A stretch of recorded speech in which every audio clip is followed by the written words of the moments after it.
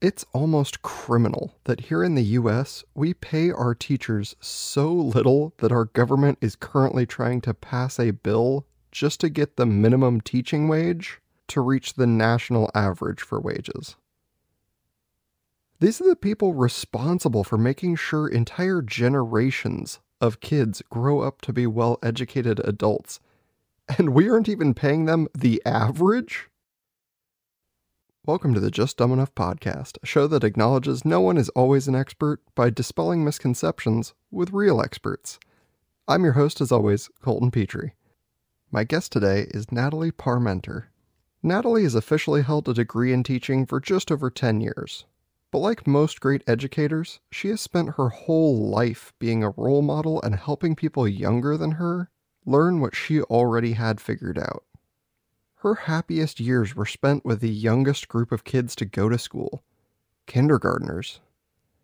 And even though Natalie has since left the elementary school in favor of educating all ages with the YouTube primary focus, she brings an enormous amount of experience and wisdom for parents, grandparents, educators, or even just people who vaguely work around kids or teachers.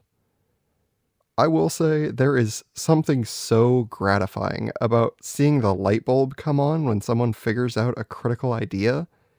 It's so incredible that I literally use it in the official art for this podcast. So if you're an expert in anything at all, and you want to share that, email dumbenoughpodcast@gmail.com, or send me a message on any of the social media pages. For now, let's grab a milk, listen to this episode, and then we all take a group nap.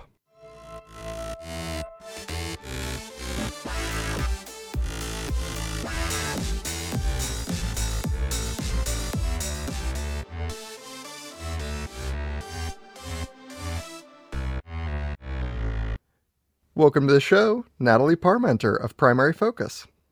Hey, thanks for having me today. I'm so excited to be here. Yeah, thank you so much for coming on the show. Why don't you introduce yourself for all the people out there? So I'm Natalie. I run a YouTube channel and a newsletter called Primary Focus, and it's all about education news and tips. I send out the email weekly and come out with videos weekly to close that bridge between parents and schools. When I was teaching, I found there was a huge gap between parents and teachers. And when I moved down to teach kindergarten, I found this gap to be especially wide. So I would even find the most prepared parents that had to read all the books, listen to all the podcasts. They all asked me the same questions. And there were even a couple of times where I would be out at a bar, at a party, and the parents of the 3 and 4-year-olds would find me and say, "Oh, you're a kindergarten teacher. What do you know? Tell us about school." So I looked into some parenting groups on Facebook and on Reddit, and I realized that there's this huge land of misinformation with parents asking questions, getting answered by other parents with just their opinions. And I was sitting there as a teacher realizing there's a completely different answer for what's going on here. And the answer is either a lot simpler or, just different than what they were saying. So that's why I started Primary Focus originally, to close this gap and let families know what's really going on in schools. What do you really need to be worried about? What can you do at home? And there's so much at home that you can do to support your child's education. And then my journey's it's changed a lot this year. I ended up leaving the classroom. So I work on Primary Focus almost full time. And I am still connected with my passion to working with children and supporting families, but do it through Primary Focus now. Yeah, and that's awesome. Like you have found your own way to keep that moving forward. What are some of those misconceptions? I'm just really curious now. Yeah. Well, it's funny. A lot of people are really concerned about their child knowing how to read before they enter kindergarten. And if you're listening in the United States, kindergarten is about 5 years old. It's that first year of real school where you hit the ground running. We've got the alphabet, you're learning your math, different from, a preschool or pre-K program where there's still a lot more play-based.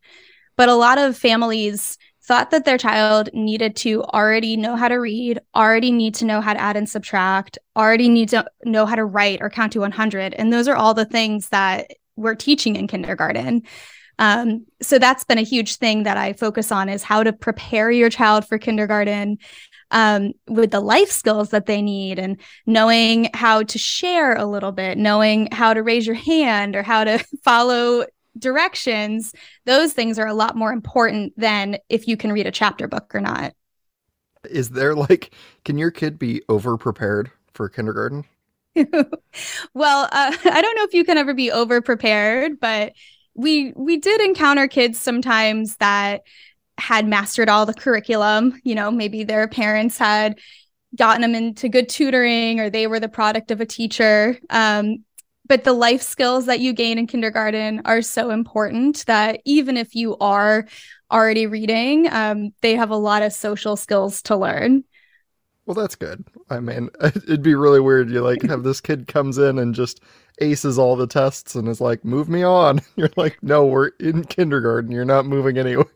Yeah, it happens sometimes. I've had a few really advanced kids over the years, but usually there's just so many life skills that you need. Like, you might be able to read me this book or write me a paragraph, but you certainly don't know how to share, or you're really struggling with the social skills. So they don't skip kids ahead like they used to. I think I always hear my grandparents talking about, oh, I skipped a grade, or I was in college when I was 14, and all these stories. But the focus in elementary school on maturity is so important now, that they've realized it was a disservice to push kids farther along than they were ready, not academically, but ready social emotionally. Yeah, that's certainly like a large thing that I think comes across in elementary schools, right? Like that is elementary schools teach you literally all of that, where they're like, you're going to understand the social systems while you're here. Oh, yeah, definitely. And I always say, so I taught first grade for a long time before I moved to kindergarten, the grade below. And I always said, first grade is when you learn how to be a student, but kindergarten is when you learn how to be a person. And there's just this huge awakening that the children have in that first year, because imagine spending your entire life at home. Maybe you get dropped off at karate from time to time, but you're just with your family unit most of the time. And then you get dropped off with 24 other children who have also just shown up. It's a mess. So kindergarten is so much more than just the academics. Yeah. Yeah, I imagine it's hard to like break kids into that cycle, right? Because up to now, their life hasn't had that kind of structure. And now you're like, oh, for the next 12 years of your life, at least, we're going to be doing this thing, which is every day during the week, you're going to be here in a class with all these other people. Yeah, it's it's a shock to the system for some of the kids, especially ones that maybe they come from a smaller family, so they really haven't spent a lot of time in crowds or with a lot of people sharing the attention. So yeah, there's a lot of crying at first, both from kids and parents. I feel like I used to give out as many hugs to parents on the first day, dropping them off, as I did to the kids that were scared. I'd be like, "Go ahead, there's a Dunkin' Donuts around the corner. Just go get yourself your latte and your donut. It's gonna be okay." um, yeah, there's a lot to be there's a lot of adjusting that the kids have to go through in the beginning. Just a lot of funny moments. It's interesting to me because you have to be careful as a teacher, because there are a lot of things that at school, this is how we do things, or this is how we don't do things, the rude awakenings that they get, that are completely okay at home. And so I really had to be careful with my language and say, at school, this is how we do things, or this might be how we do it at our home, but at school, we keep our shoes on, or, at school, we plan ahead because the bathroom isn't always available. Like, you need to go randomly throughout the day instead of waiting till the last minute because there's 24 of us sharing one bathroom.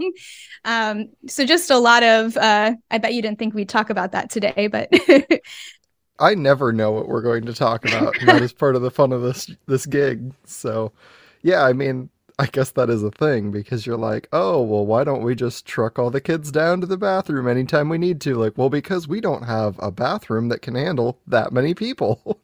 Yeah. Yeah, exactly. It's a mess sometimes, and I laughed so much when I taught kindergarten because kids just come in and especially for me as the teacher, I was almost at times like an extra parent, or they would treat me with the tenderness that they would treat towards another parent, which is really sweet. But like, you can't touch my feet. That's weird in public. Or like, you can't like, I can't hold you. I'm not going to pick you up and hold you, sweetie. Like this is, and so there's just a lot of really sweet, tender moments like that where they're trying to show you their love, or they're trying to get that affection. And, you have to really toe the line between, comforting what a child wants and like what is appropriate as the adult in the room, especially knowing that they're gonna, if you pick up one kid, they're all going to be in line because they want to be picked up next. Or if you get something for one kid, they're all going to want it. So really trying to think like, okay, well, a third of these kids have head colds. Do I really want to be giving out a bunch of hugs right now? Or can we find another way to share our love in this classroom? Yeah, I mean, I guess that's a really good point, especially with little kids that tend to, not have any germ awareness. Like, how often were you sick when you were a kindergarten teacher? I mean, can I count that high? I I was always sick. Um, but what's kind of interesting is it's really as you change schools, each school seems to have its own petri dish of germs going around. So the first year or two you're at a school, you'll get sick a lot, and then you seem to have gone through whatever germs are populated at that school, and it gets better. If you ever are working with somebody that's brand new to a school or their first year teacher, they will go through so many more sick days than the people who have been established there for a few more years. But you Yeah. take your Zicam, you take your vitamins, and you push through, because everybody's always a little sniffly down in kindergarten. Yeah, I think it just moves from one of those like, oh, you can avoid being sick if you, have all of your vitamins, you stay away from sick people. Then that works in the general world, but not in kid world where you are, within 1 foot of them at all times. You're like, I'm going to get so sick. Oh my gosh. And they don't know anything about personal space. And when they're sick, like I said, you're almost like an additional parent. So they want to be all over you when they're sick. And it's really hard sometimes because you can see that they don't feel good. And, but I don't know. You just get through it, and you love them when you can. And I used to teach a lot of sign language for sharing love, like a blow kiss, or we had like, it's a podcast, I can't really show you, but like I had some hand symbols for like, I love you, or just sending you love right now. So I relied on a lot of secret messages between me and the kids so that we could avoid touching sometimes. When they were sick. And I mean, I want you to know I was filled with love for the kids and things, but I wasn't like a cold, closed off teacher by any means, but you have to draw the line somewhere. Yeah, of course. Otherwise, you do become the third parent in the Yeah. group, the one with the least amount of say over things.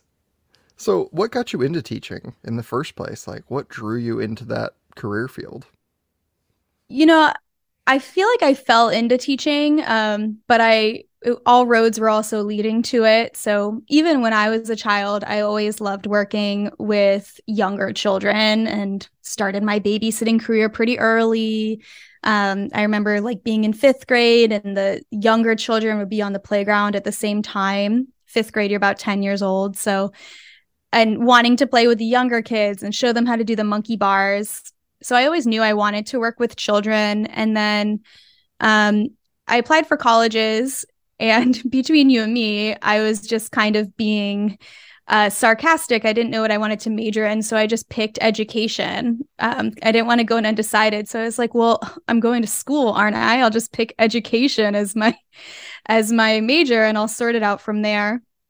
And I realized that summer I was at a family reunion, and I was at a funny age. I was, I think, 17 still, and I was pretty much the only person my age at the party. So I could, go hang out with the 40-year-olds, or I could spend the afternoon like teaching the little kids how to jump off the dock.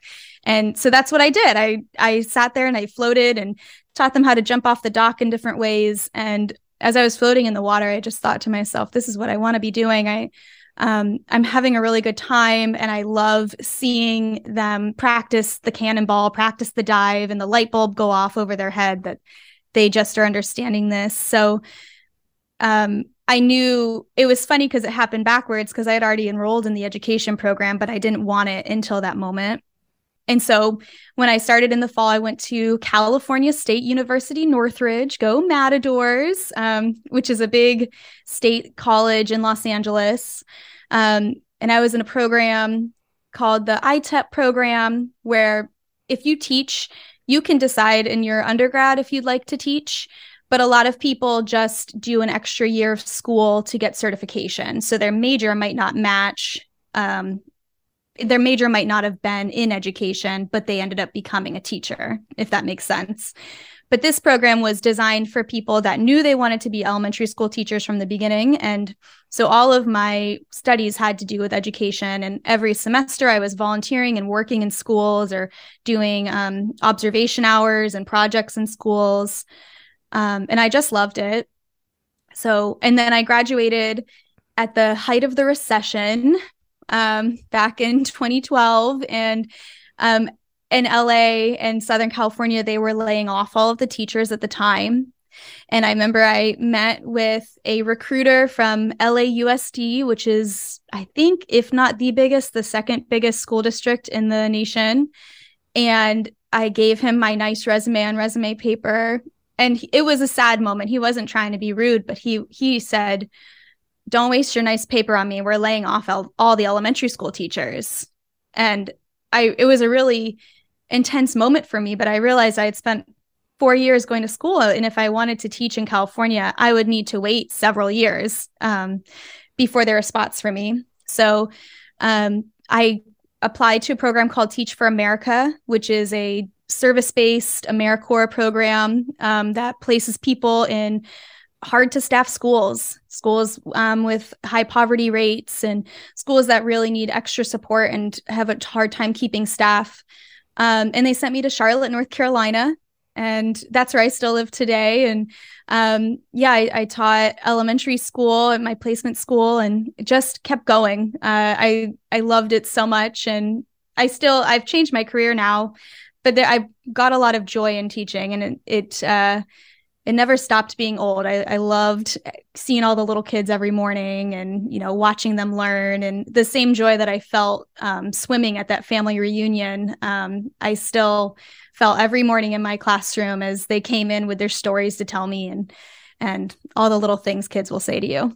Yeah, of course. And is that kind of why you chose primary education as opposed to any of the others, was to see like those light bulb moments? Yeah, and I loved the like 5 to 7 kind of age range, where they're still little and they're still sweet and they're still innocent. I love working with kids at that age, because they're also capable of so much, and showing them what they can do and empowering children in that way is just a really nice feeling for me.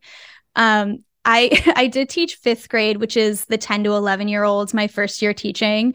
And they were great kids, but I think my personality is just suited more for working with younger children. There's, in the world of elementary school, a lot of schools are kindergarten to 5th grade. Kindergarten, 1st and 2nd grade, there's a divide between kindergarten to 2nd grade, and then the 3rd through 5th grade teachers, a divide in personality. The kids need something very different.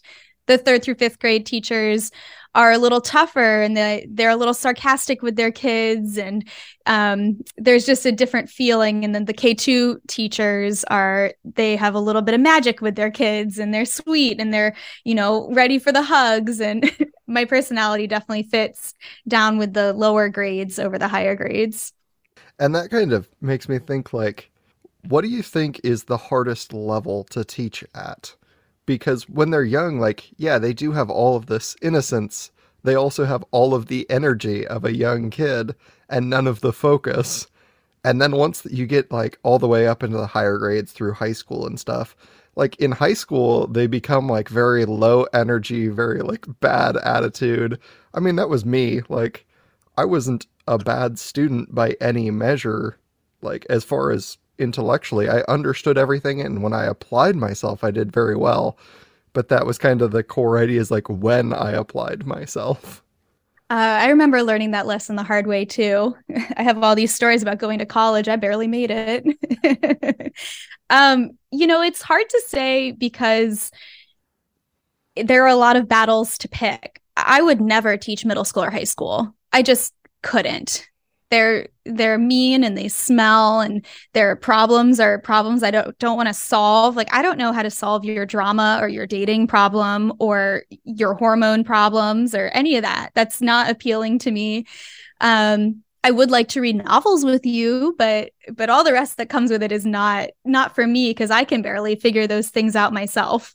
That said, there's plenty of high school and middle school teachers that would tell you elementary is their worst nightmare and they would never do it. Um, but I will say, not trying to flex or anything, a lot of people, their biggest no in the world is kindergarten. And it is just such a huge transition year. You are working hard to civilize kids and teach them how to function in public without their parents or their guardians nearby. But it is also a really intense grade because of the families and all of what I was telling you about being at parties and having parents of 3 and 4-year-olds corner me with a million questions. That was working with the parents, and there's just a lot of things to worry about with your child at that age. And I don't blame them at all. And I had all the answers. But for a lot of people, I think that's very intense because I had a lot more emails in my inbox than some of the other teachers. And I had to do a lot of, okay, well, this might be how you communicate with people at your job, but this is how you communicate with a teacher kind of lessons, which is very strange to talk to an adult about. So it's tough because the parents have a lot to learn too, because they haven't been in elementary school since they were kids. That and then I hear the high schools are having a hard time right now with all the phones in class, and kids are just so completely glued to TikTok and their phones that they feel like the Charlie Brown teacher who can't get through to them. So I don't know how to address that at all, but my kids didn't have phones, so I'll take it. Yeah, I mean, thankfully, I went through high school without smartphones being like a thing, really. I mean, we had them, but luckily I got away from that. But even then, like, we were all so like disorganized and unfocused and like texting below the desk because I can remember like being able to text without looking at my phone, which Oh I think yeah. is probably like a lost art today, but it's I because was we only had just 9 buttons. So it's like we can do that blind. I was just trying to describe this to a friend that's a little younger than me. I was like, I have the alphabet memorized. So if I was trying to text, I'd be like, okay, find the 9, 1, 2, 3, find the 5, 1, 2. Like I could tell you the numbers in my head of what I was texting. Oh god.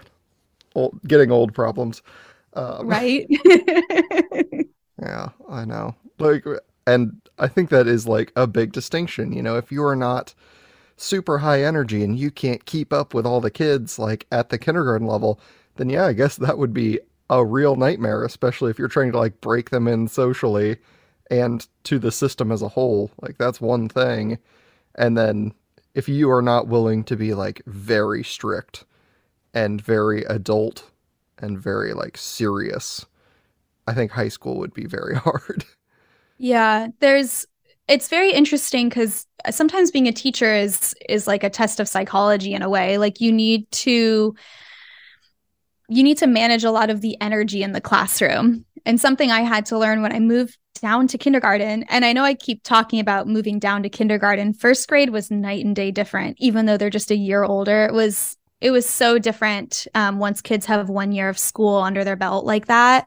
Um, But I realized even though I loved all of the joy and the magic and the exciting crafts and things, I could not be the most excited person in the room. And I'm a very enthusiastic person typically, and I had to learn to get comfortable with being the one to present what was exciting, but then taking a step back and watching them be excited. And it was very interesting, but it's very, it's very gratifying too, like watching the kids get excited and not participating in it because you just kind of sit and smile and enjoy it. But if I if I raised my energy level in any kind of way, they all copy you.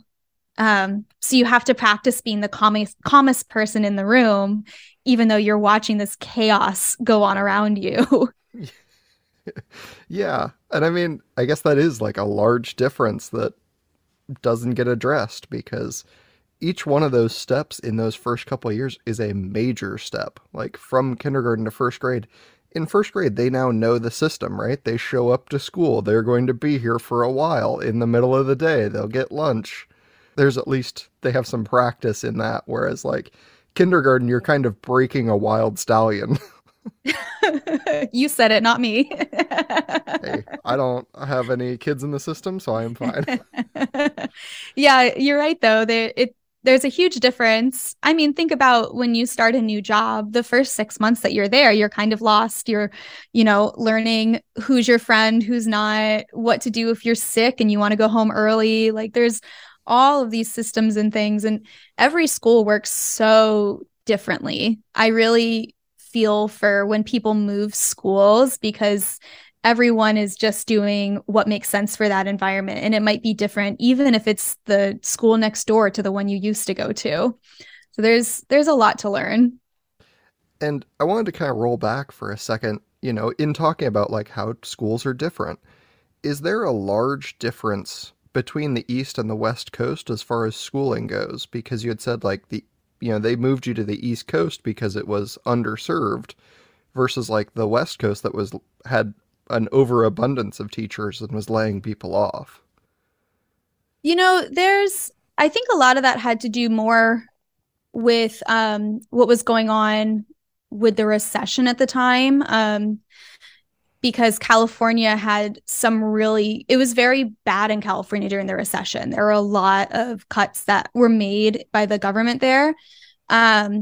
Whereas, unfortunately, North Carolina has famously always underfunded their schools. And so there weren't any layoffs because they weren't paying enough to the schools anyway.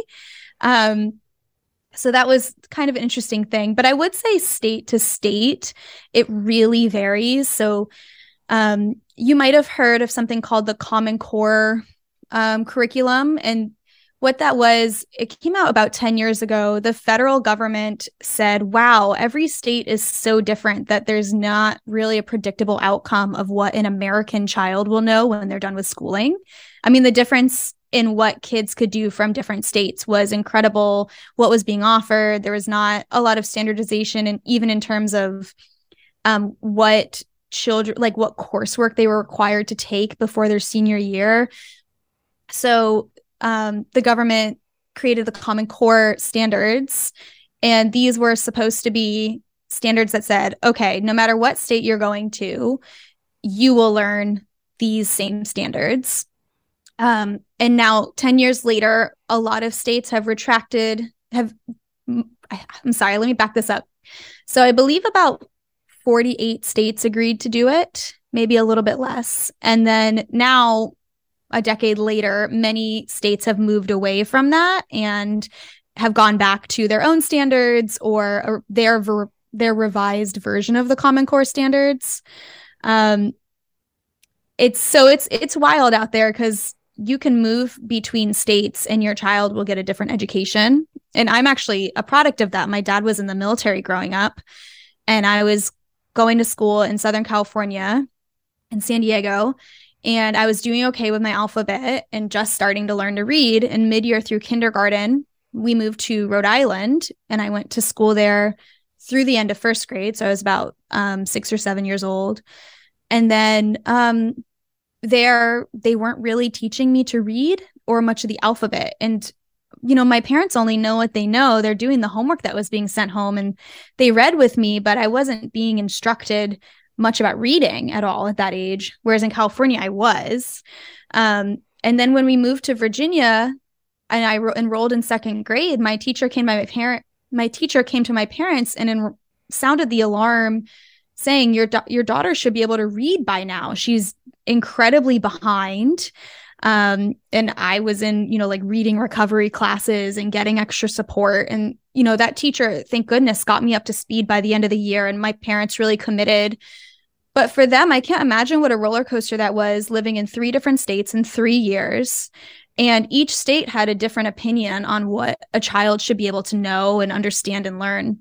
So there's huge discrepancies between the states in terms of how they're, from how teachers are paid down to what the kids are learning and everything in between. Moving between states it's like a foreign language, and to the point that a lot of states will ask you to take university coursework to get certified in their state, that it's so different. Which is, for me, a huge frustration that I have, because you would think we all come from the same country, so there should be some standards across the board. But I think the states come down and argue, because you've got some states that are pushing their students to do a lot more. And then you have other states that can't afford to keep up with it. So when they tried to make it the same across the board, it just didn't work. Yeah, I mean, I think a lot of countries look at us that way. Like, if you are part of my extremely large demographic that's not in the US, and you look at the United States, it looks huge, but there's 50 different segments inside of it that act like their own countries. And then inside of each of those, there's, counties, and the counties even act differently, because I went to 2 different schools, basically just 2, growing up. And one of them was, like, from what I understand, way above benchmark for educations. Like, we were learning multiplication and division in first grade. And then I went to another school for second grade, and I was, like, drastically ahead of them. So much so that my parents pulled me, thinking I was not going to get a good education anymore, put me back in the first school, and then found out I was behind everyone else because of that small time gap, that they're like, okay, we've made a mistake somewhere across this line, and that's only, moving 30 miles or something in distance. Not even that far, but, a very short distance. So I cannot imagine, measuring state to state, like the kind of changes that can happen. Yeah, it's really incredible. And I can only imagine as a parent how frustrating that is. And I think that's why parents get so concerned about schools, because there is such a discrepancy in this country. I mean, you'll hear a lot of politicians, in particular ones with education platforms, talking about your zip code really mattering where you go to school. And your zip code essentially is your neighborhood, and it's just incredible to realize that kids are performing so differently at different schools. It was something that I faced a lot, because we look at the data of students and how they're performing. And sometimes it would be really confusing, because you get the data back, you compare, how did my kids do in reading compared to the other kindergarten teachers? Okay, I did all right. How did they compare to the kids in the school district, which, in the county?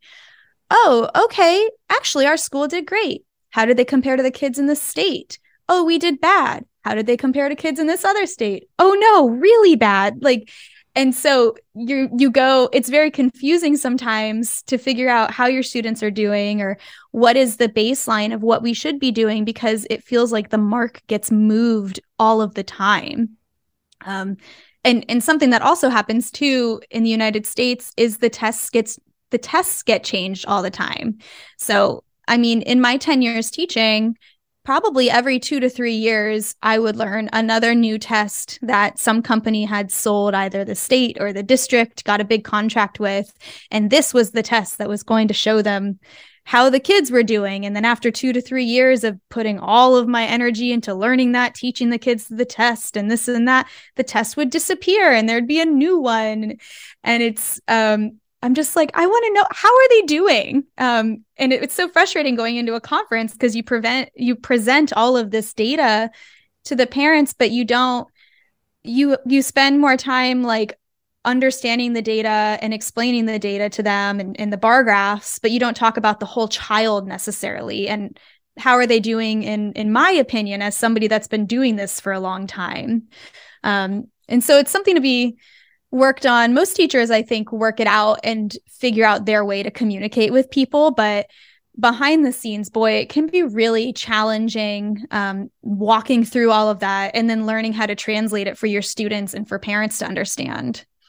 Yeah, because you're looking at, I imagine, like just a ton of data because everything you're doing is probably graded, right? Where it's like, here's your reading, here's your writing, here's your language, whatever it is. Like, there's a lot of categories.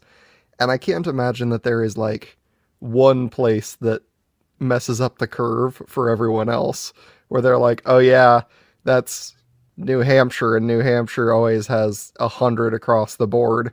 Like they should be what we're emulating. It's like, no, North Carolina is really good at their writing, and California is really good at their reading, and Montana is good with language. Like everywhere is, has their own thing that makes them good, but no one is like killing it across the board.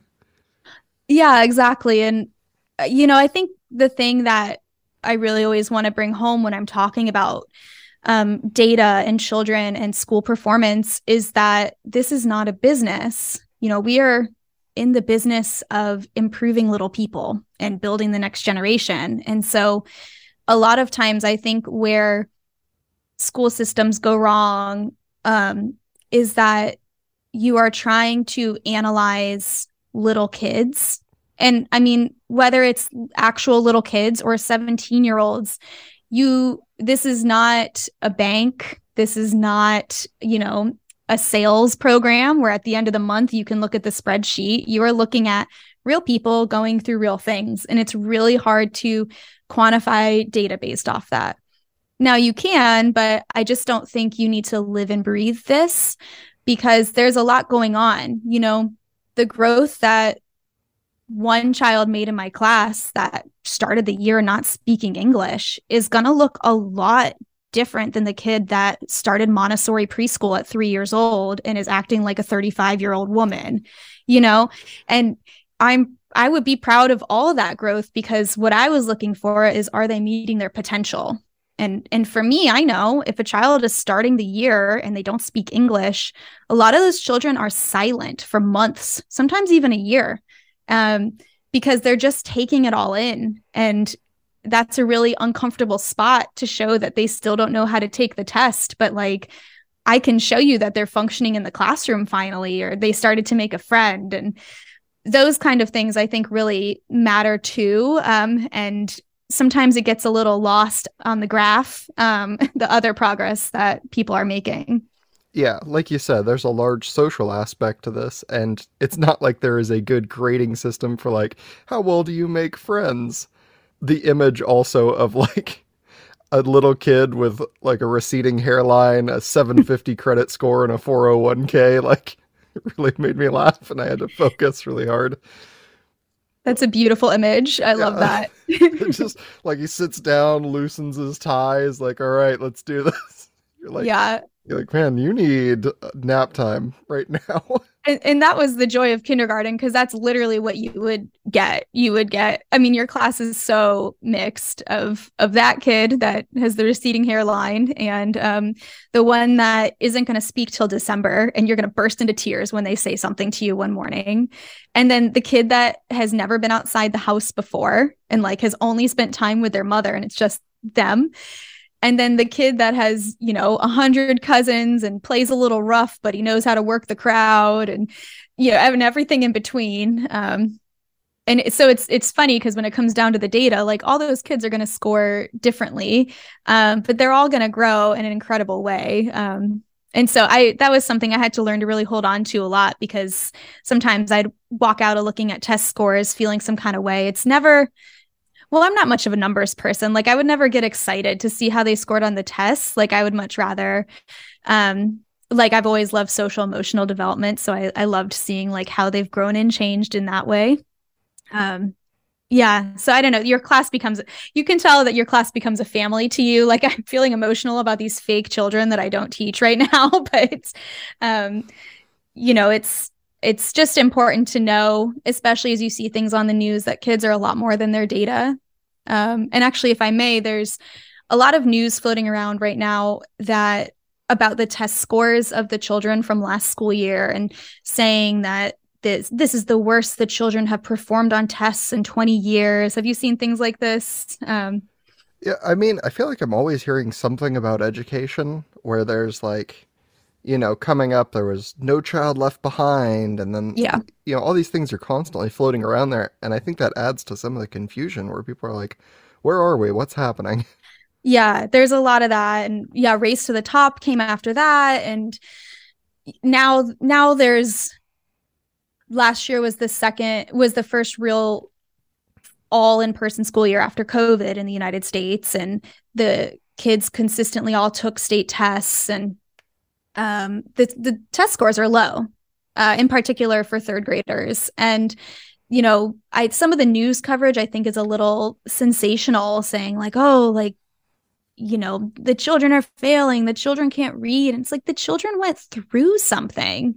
They're going to be fine if we are committed and you send your child to school and you're taking the time to work with them.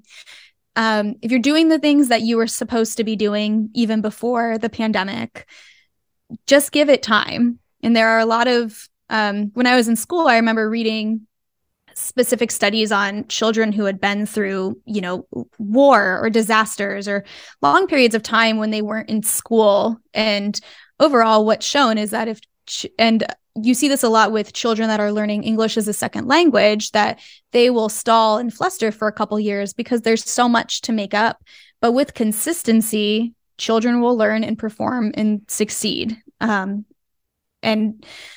I don't know, it hurts sometimes to see, like, after everything everyone went through, that we're going to slam the kids for also going through a pandemic. Like, didn't we all just do that and are still doing this?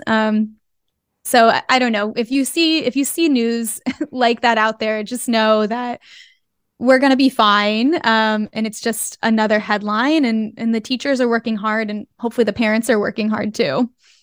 Yeah, it is not like, oh, all of the teachers gave up because COVID happened and now all of your students are going to be forever behind. Like, no, everyone's playing catch up because it turns out not everyone learns very well through a computer screen Yeah. at a distance without anyone around, because you don't have any of the socialization. No one's learning from each other. Like, no one's getting super specialized attention when they need it because everyone else is working just fine. It's hard to single somebody out, I would think, on like a Zoom call. So, like, yeah, there's a gap. We didn't have a good system set up because we'd never had something like this. And now we're recovering from, poor implementation. Yeah. And give it some time. Like, I will be very curious to see in a few years how those scores improve. And what I can tell you is schools are working around the clock to make sure that the gaps are being shut and kids who have really fallen behind are getting the help that they need. So, if somebody is looking to get into the teaching field, what are kind of the base requirements to get into any teaching? So if you want to become a teacher, I mean, first you're going to need to start with that high school diploma. And then you'll need to start looking at college programs, and you'll have some choices. Every state and country works a little different. So if you're in the United States, it is to your advantage to pick the state that you want to teach in, because you'll have to jump through some hoops if you want to teach in another state. Usually it's not too big of a deal, but it's something to think about. Just like being a lawyer or a doctor, every state has their own rules about how it's done. So when you go and you pick out the program, I would highly recommend picking programs that have you going into classrooms. Eventually, you'll have to do some coursework, whether it's a full degree or just some classes. And then you'll get into your student teaching, which is when you're going essentially to work every day and you are teaching under the wing of another teacher. And that's a slow start. You'll start by observing them, and then you'll teach a couple lessons. And typically by the end of it, the teacher whose classroom you've taken over is sitting in the back, and you are teaching all day or most of the day. So before you get to the point where you're student teaching, I would highly recommend picking a program that has you doing hours in a school where you get to observe, where you get to volunteer, where you get to, even if it's 10 hours a semester. My program did that, and I learned so much. By the time I got to my student teaching, I had an idea of what grades I wanted to teach. I knew what grades I didn't want to teach. I had a lot of teaching is something that you can learn how to teach math from a textbook, but you cannot learn classroom management from a textbook. And so those one-on-one hours where you're in a class or practicing are important. I see a lot of online teaching programs. And while I did get my master's degree online, and I'm a huge proponent for it, there is something to be said about being in a classroom, because kids are weird and they're different and they're going to keep you on their toes. And nothing can prepare you for that moment, except for hopefully of seeing that moment beforehand. Yeah. Yeah. That's a good point where you're like, you can train people to do anything, but dropping them into the middle of it is a whole nother beast. Yeah, and schools are fast moving. So no matter what grade you pick, just be ready to be on your feet, wear sneakers, and just get in there and try things out. There's a lot of trial and error in teaching. So you need to be the kind of person that is reflective, but not too hard on yourself. I think that was when I first started teaching, I had a really hard time. I did. I had a lot of life lessons to learn.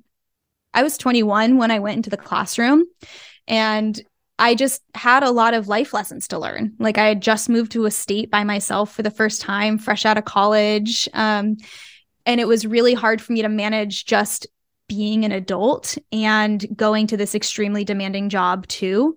So I'd really have a think about, what is going on in your life, and are you ready to take on something that is a little consuming? I spent a lot of time in my classroom. It becomes another home, and you decorate it and you redecorate it every year, and you eat lunch in there. And it's a really special job and a really amazing job, but it is consuming and it takes a lot from you. So you need to really think about if you want that. And again, circling back, volunteering in a school, which is not that hard to do. Just email a local school if you're not sure, and say, I'm thinking about becoming a teacher. Can I do some volunteer hours?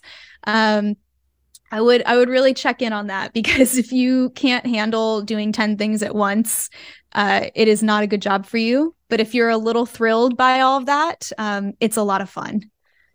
Yeah, I think that's really good advice. So how long is the normal program to get through teaching? Is it like an associate's, a bachelor's, a master's? Typically, you'll need a bachelor's degree, and then it will be a 1 year to get your teacher certification. And usually that is a mix of coursework and student teaching involved. Okay. And then, I heard you say, getting your master's. Is there a large advantage to getting a master's when you don't, it's not a requirement to start teaching? Well, like all things in teaching in the United States, it really depends on what state you're in. So, what I would say, some states, when you get that additional year with your student teaching that I just mentioned, they will technically call that a master's program.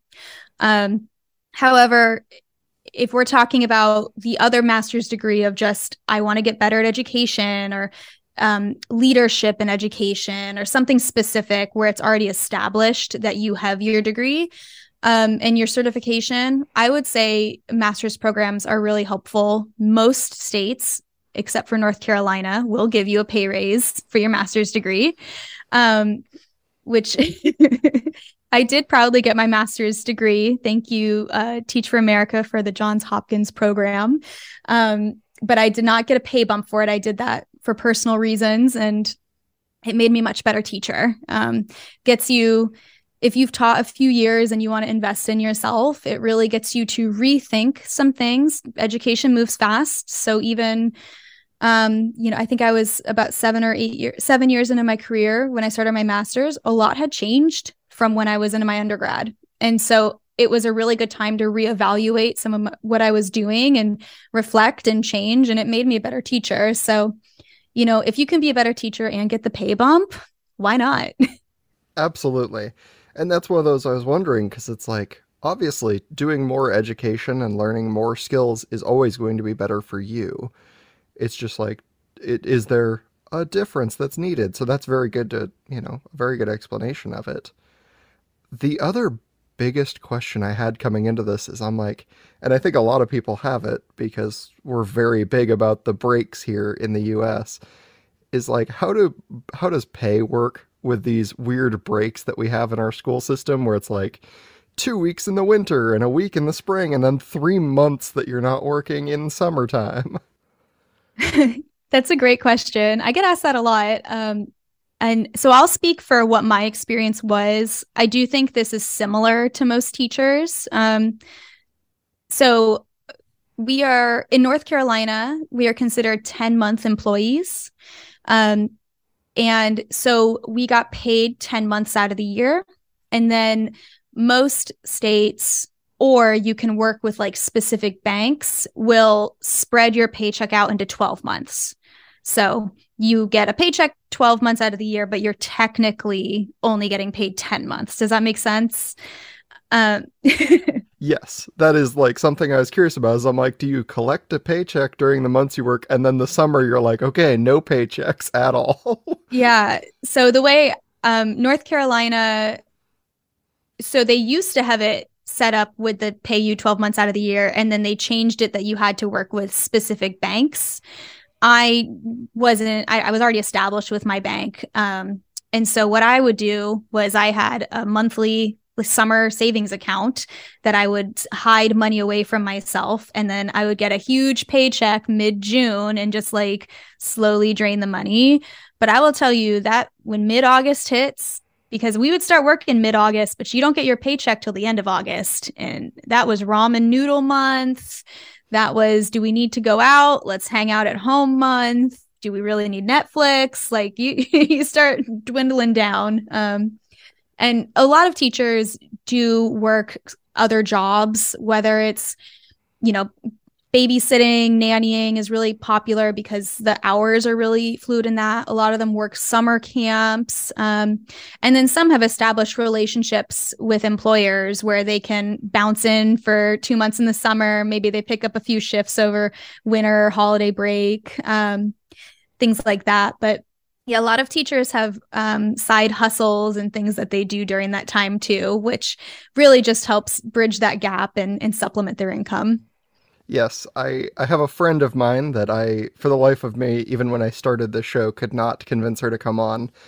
She works in education as well. And so I had asked her kind of like, what do you do for these couple months? And she's like, actually, I get so bored if I don't do anything that not only did I need another job because of the weird paychecks, I just started finding like other work that I enjoyed. And so during the summertime, I'm a bartender.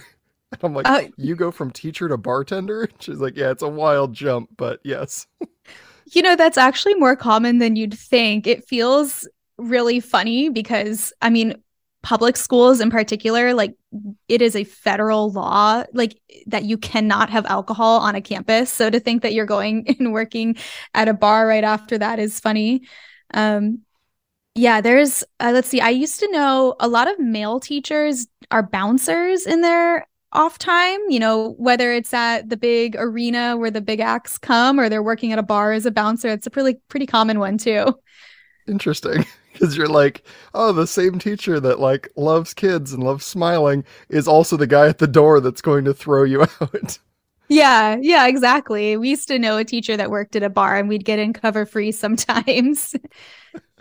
That's so funny. Yeah, I mean, there's no like, I assume there's no rules that say like, oh, you can only do specific jobs. Like it's either bartending or camp counselor. Pick one.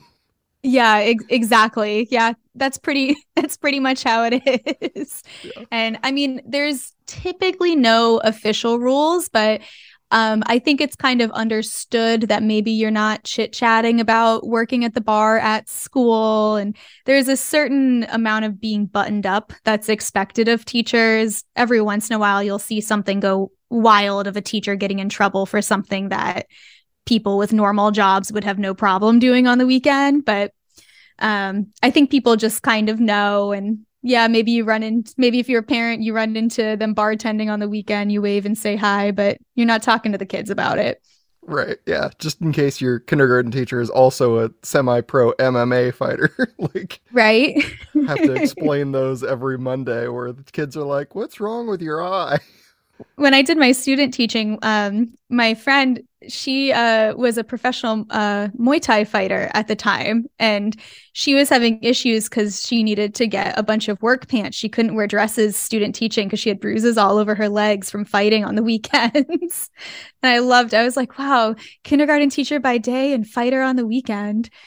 Right. It's very almost Batman where it's like my second life kicks in when I put on the different clothes. Yeah, I really when I taught in particular when I was younger, those first few years working, you're hoping nobody will look at you and be like, you belong in college still. What are you doing here?" I had a very strange disconnection between Natalie and Ms. Parmenter, and it was Ms. Parmenter at work, and I feel like I would come home and change. It almost felt like taking off this Batman costume and coming back into my own self, Natalie. And it definitely felt like they were two people. And I have filmed myself a lot teaching, both for when I was in grad school, and then just for personal memories and building the YouTube channel. And it's funny because my teacher voice is so strikingly different. And I really heard it. And I saw my friend's children the other day, and I felt my voice change. I was like, Miss Parmenter, is that you? You're back? That's funny.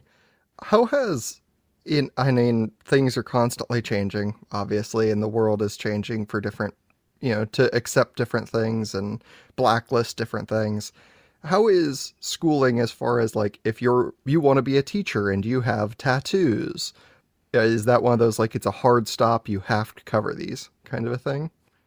I think the view on that is really changing the same way that dress codes and office places have started to change and everything. I think if you find the right school, you can have your tattoos or your piercings proudly.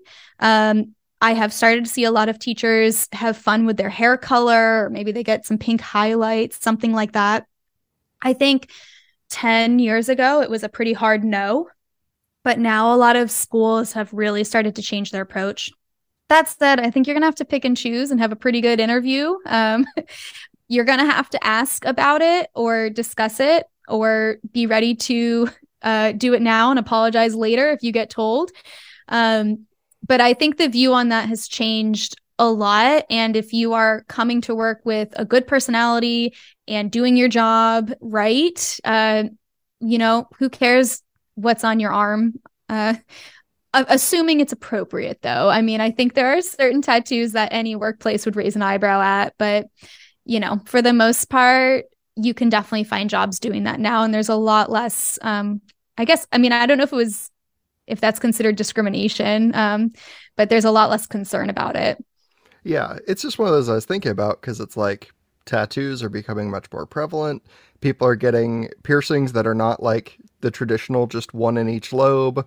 Hair colors are changing. Like for a while, I had colored hair just because I figured I could before I lost it all.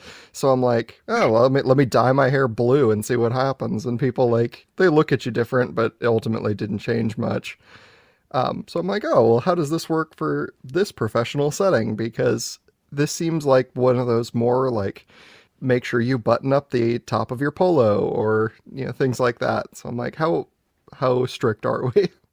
Yeah, I think that's a good question because there is certainly a lot of self-censoring that I did. And I would say some of it was just my own personal judgment on things. But I think people are probably going to be a lot more concerned about cleavage or the length of your skirt than they are going to be about tattoos and piercings.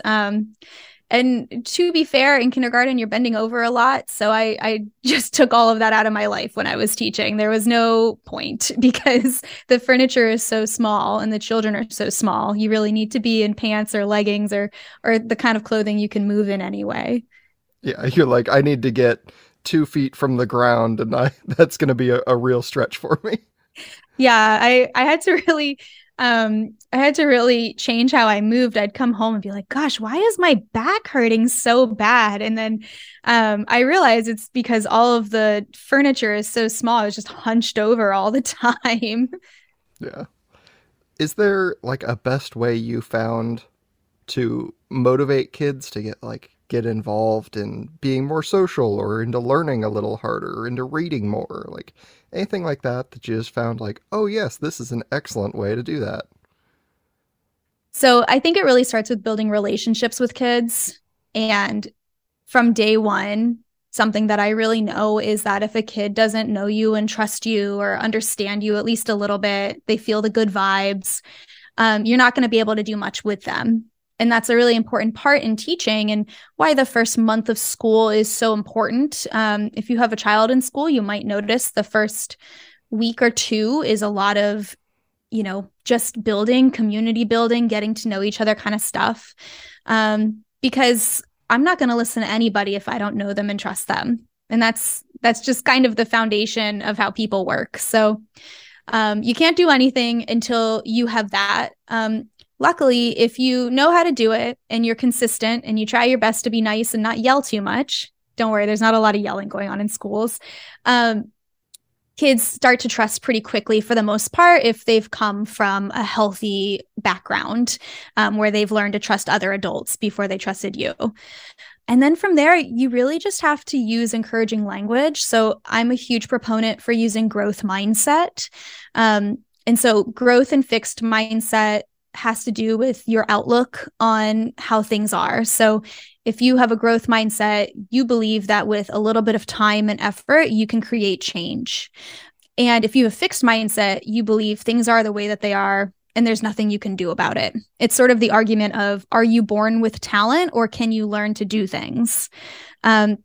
And with children, I really like to build a growth mindset, something that is developed. It's not naturally occurring, though it comes easier to some than others, I think.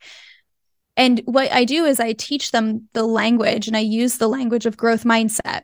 So a lot of kids get stuck on what they can't do. Well, it turns out when you're a kid, you can't do a lot of things. That's why you go to school. And that's why you need so much school, because there's so much you can't do when you're that age.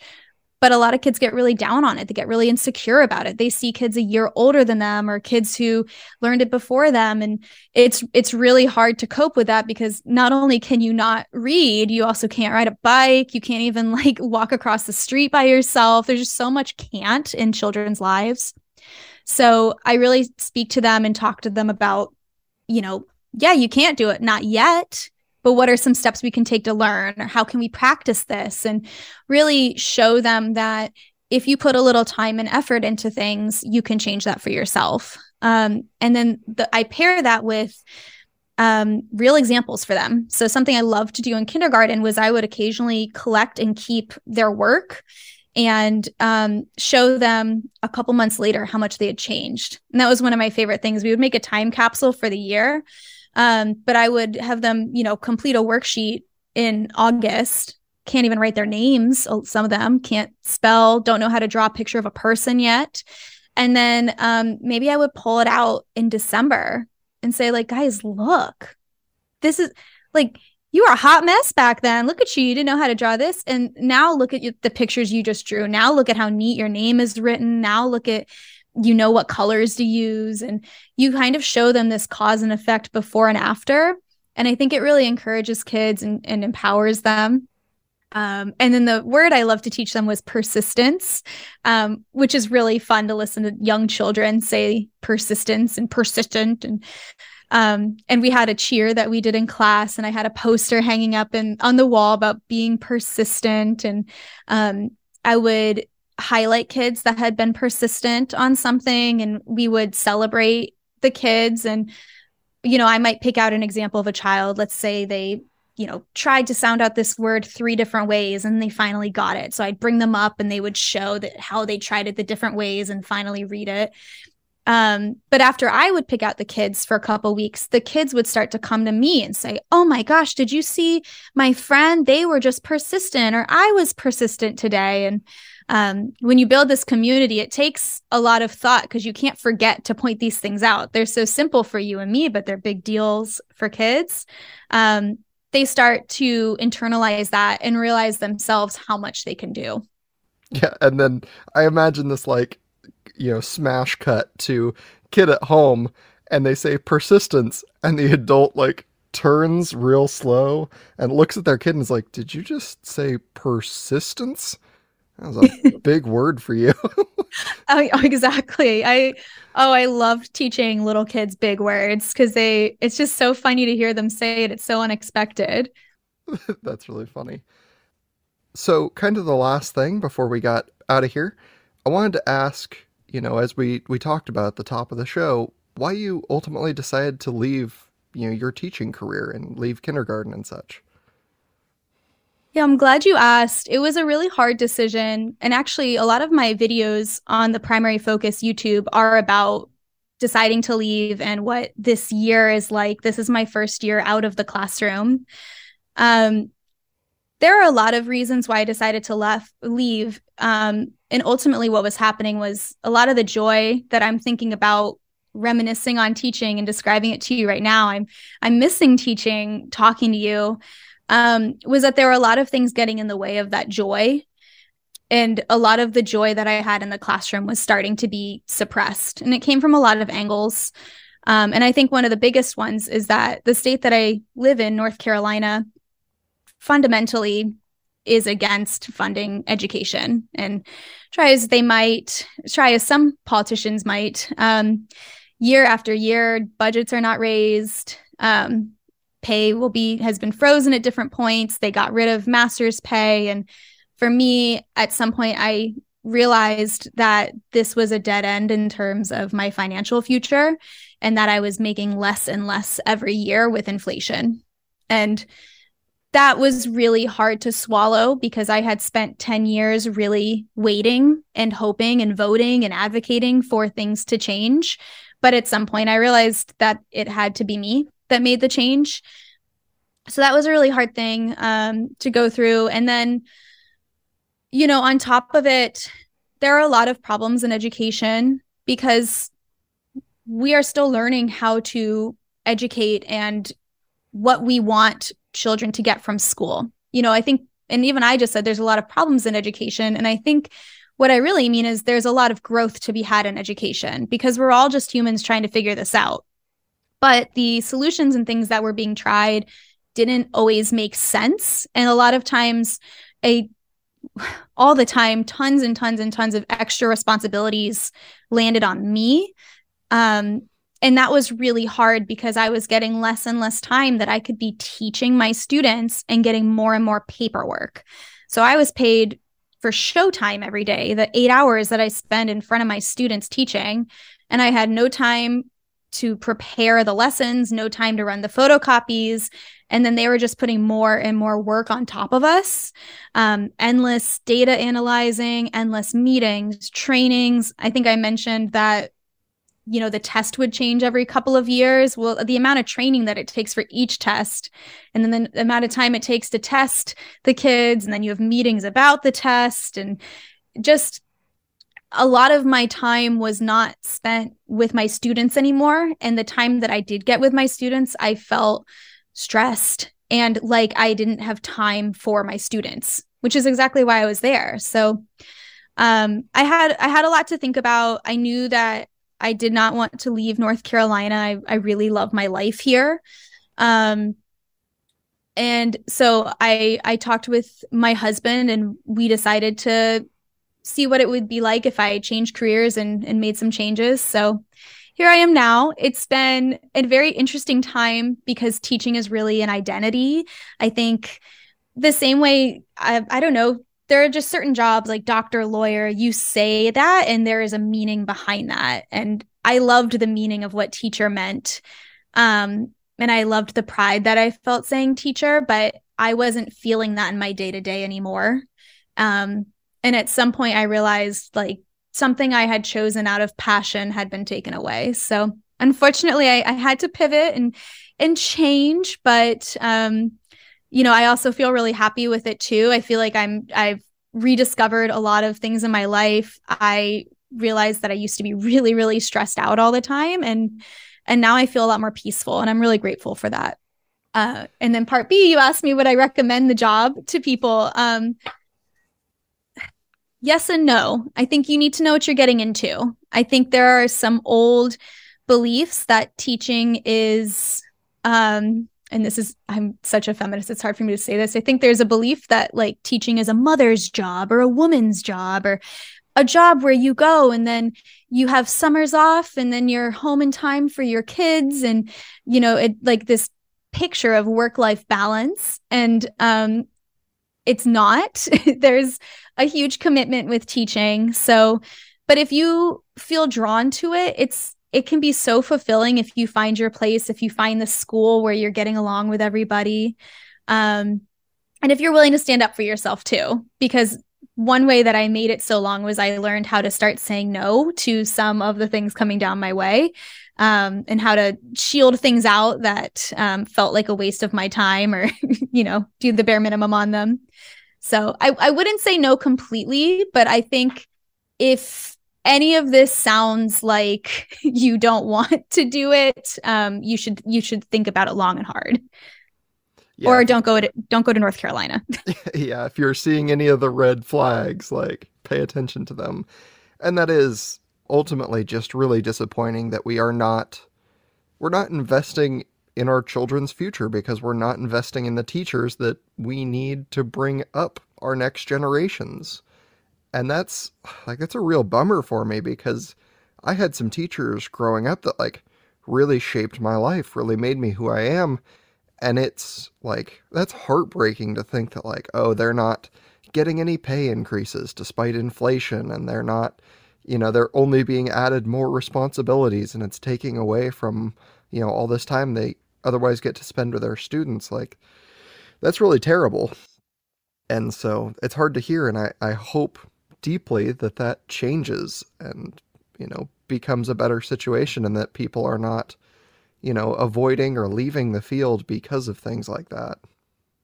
It's really hard to think about and talk about, because education is so important. And it's where we all come from, but I think sometimes when it comes to the funding, it becomes the last priority. And I know I'm talking a lot about public schools specifically, but I really want to note here, private schools and charter schools are just copycats of the public schools. They've just cherry picked what they liked. And so I chose to leave teaching instead of trying in a private school for a lot of reasons, but also because I know the private schools in my area make their pay scales based on the local public schools. Like, they're only competing with that. And it is common for private schools to actually even pay less than public schools, because they're advertising that your kids can go to the private school for half price or free, or, other advantages that some people might need. I don't have any children, so that was not an advantage for me. But, I think the big system has to change, because the little systems are just reactions to the big system.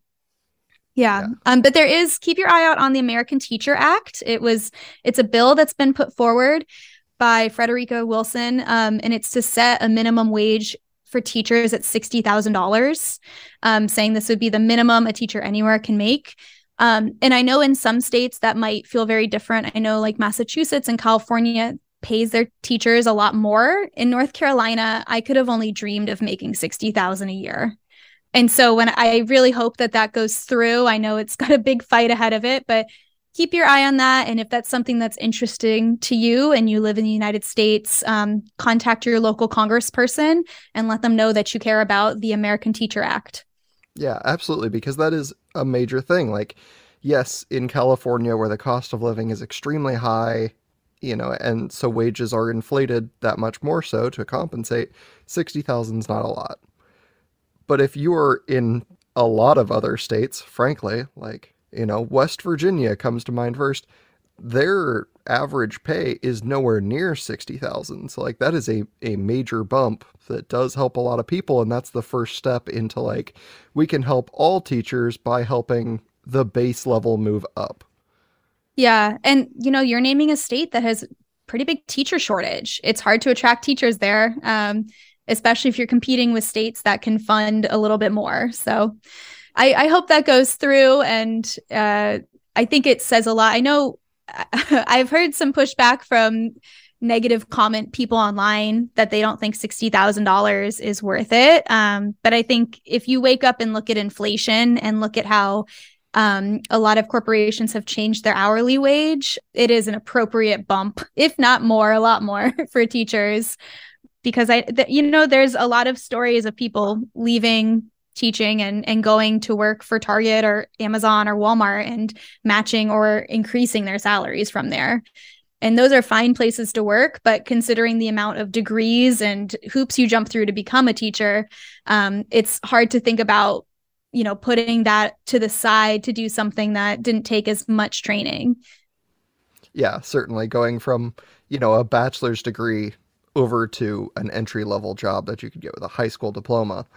Like that's a huge bummer for me. But I do look forward to seeing, hopefully that act goes through and does get into place. I would like to see that personally, just for, all the teachers that I do know and people like yourself where like this is a huge major change and it can affect a lot of people in a good way. So I hope that goes through. That'll have to be like a follow-up segment. And maybe you'll let me know if something like that goes through, and then we can share it on the show and be like, it did it. We did it. It worked. Otherwise, I have appreciated your time immensely. I know I've kept you around here for a while, but I wanted to make sure that you were able to share with everyone where they can find you and where they can find more of your stuff and your content and everything like that. Thanks. And I'm looking forward to our celebration party. I can't wait for this act to pass. Yeah, if you want to find me, you can find me on my website, primaryfocus.tv. And that will lead you to my YouTube videos, my newsletter sign up. My YouTube is Primary Focus. If you want to find me on Instagram, it's Primary Focus _ because somebody else took my username. But my website, primaryfocus.tv, will lead you down all of those roads. Awesome. And then as with interacting with any form of entertainment, if you go to Primary Focus and you like what Natalie's doing and you want to see more of it, hit the subscribe button. That's a huge boost. Hit a like button if you especially enjoy an episode, and then just drop literally any comment. I know most people don't recognize this, but literally any comment, even if it's just like good, just the word good with a period, like that boosts the creator's content as well, up the chain, up the algorithm, and then they get seen more. So it's a huge thing for your creators. You are totally right. Yeah, a little bit of interaction does so much for me. And if you have anything you want to say, I'm very open. You can DM me or shoot me a line. I love talking to people and I'm always looking for ideas. So if you have a question about education or kindergarten or why I quit teaching, let me know because other people are probably wondering that too. Yeah, absolutely. All right. Well, thank you again for being here. I immensely appreciate this. Thank you so much for your time. Do you feel more informed having listened to this episode of the Just Dumb Enough podcast? If so, please take a brief moment to rate the show 5 stars on iTunes, Spotify, or Audible. If you really liked it, remember to subscribe for more episodes and check out the nearly 100 episode backlog I've built up. Let me know what you'd like to hear next by reaching out and emailing me, dumbenoughpodcast@gmail.com, or send a message on any of the show pages like Facebook, Instagram, Twitter, or wherever else. I'm always looking for new topics, guest ideas, and questions from the audience. That's it for this week. Enjoy your weekend, Merry Christmas, Happy Holidays, and I'll see you all Monday. Bye-bye!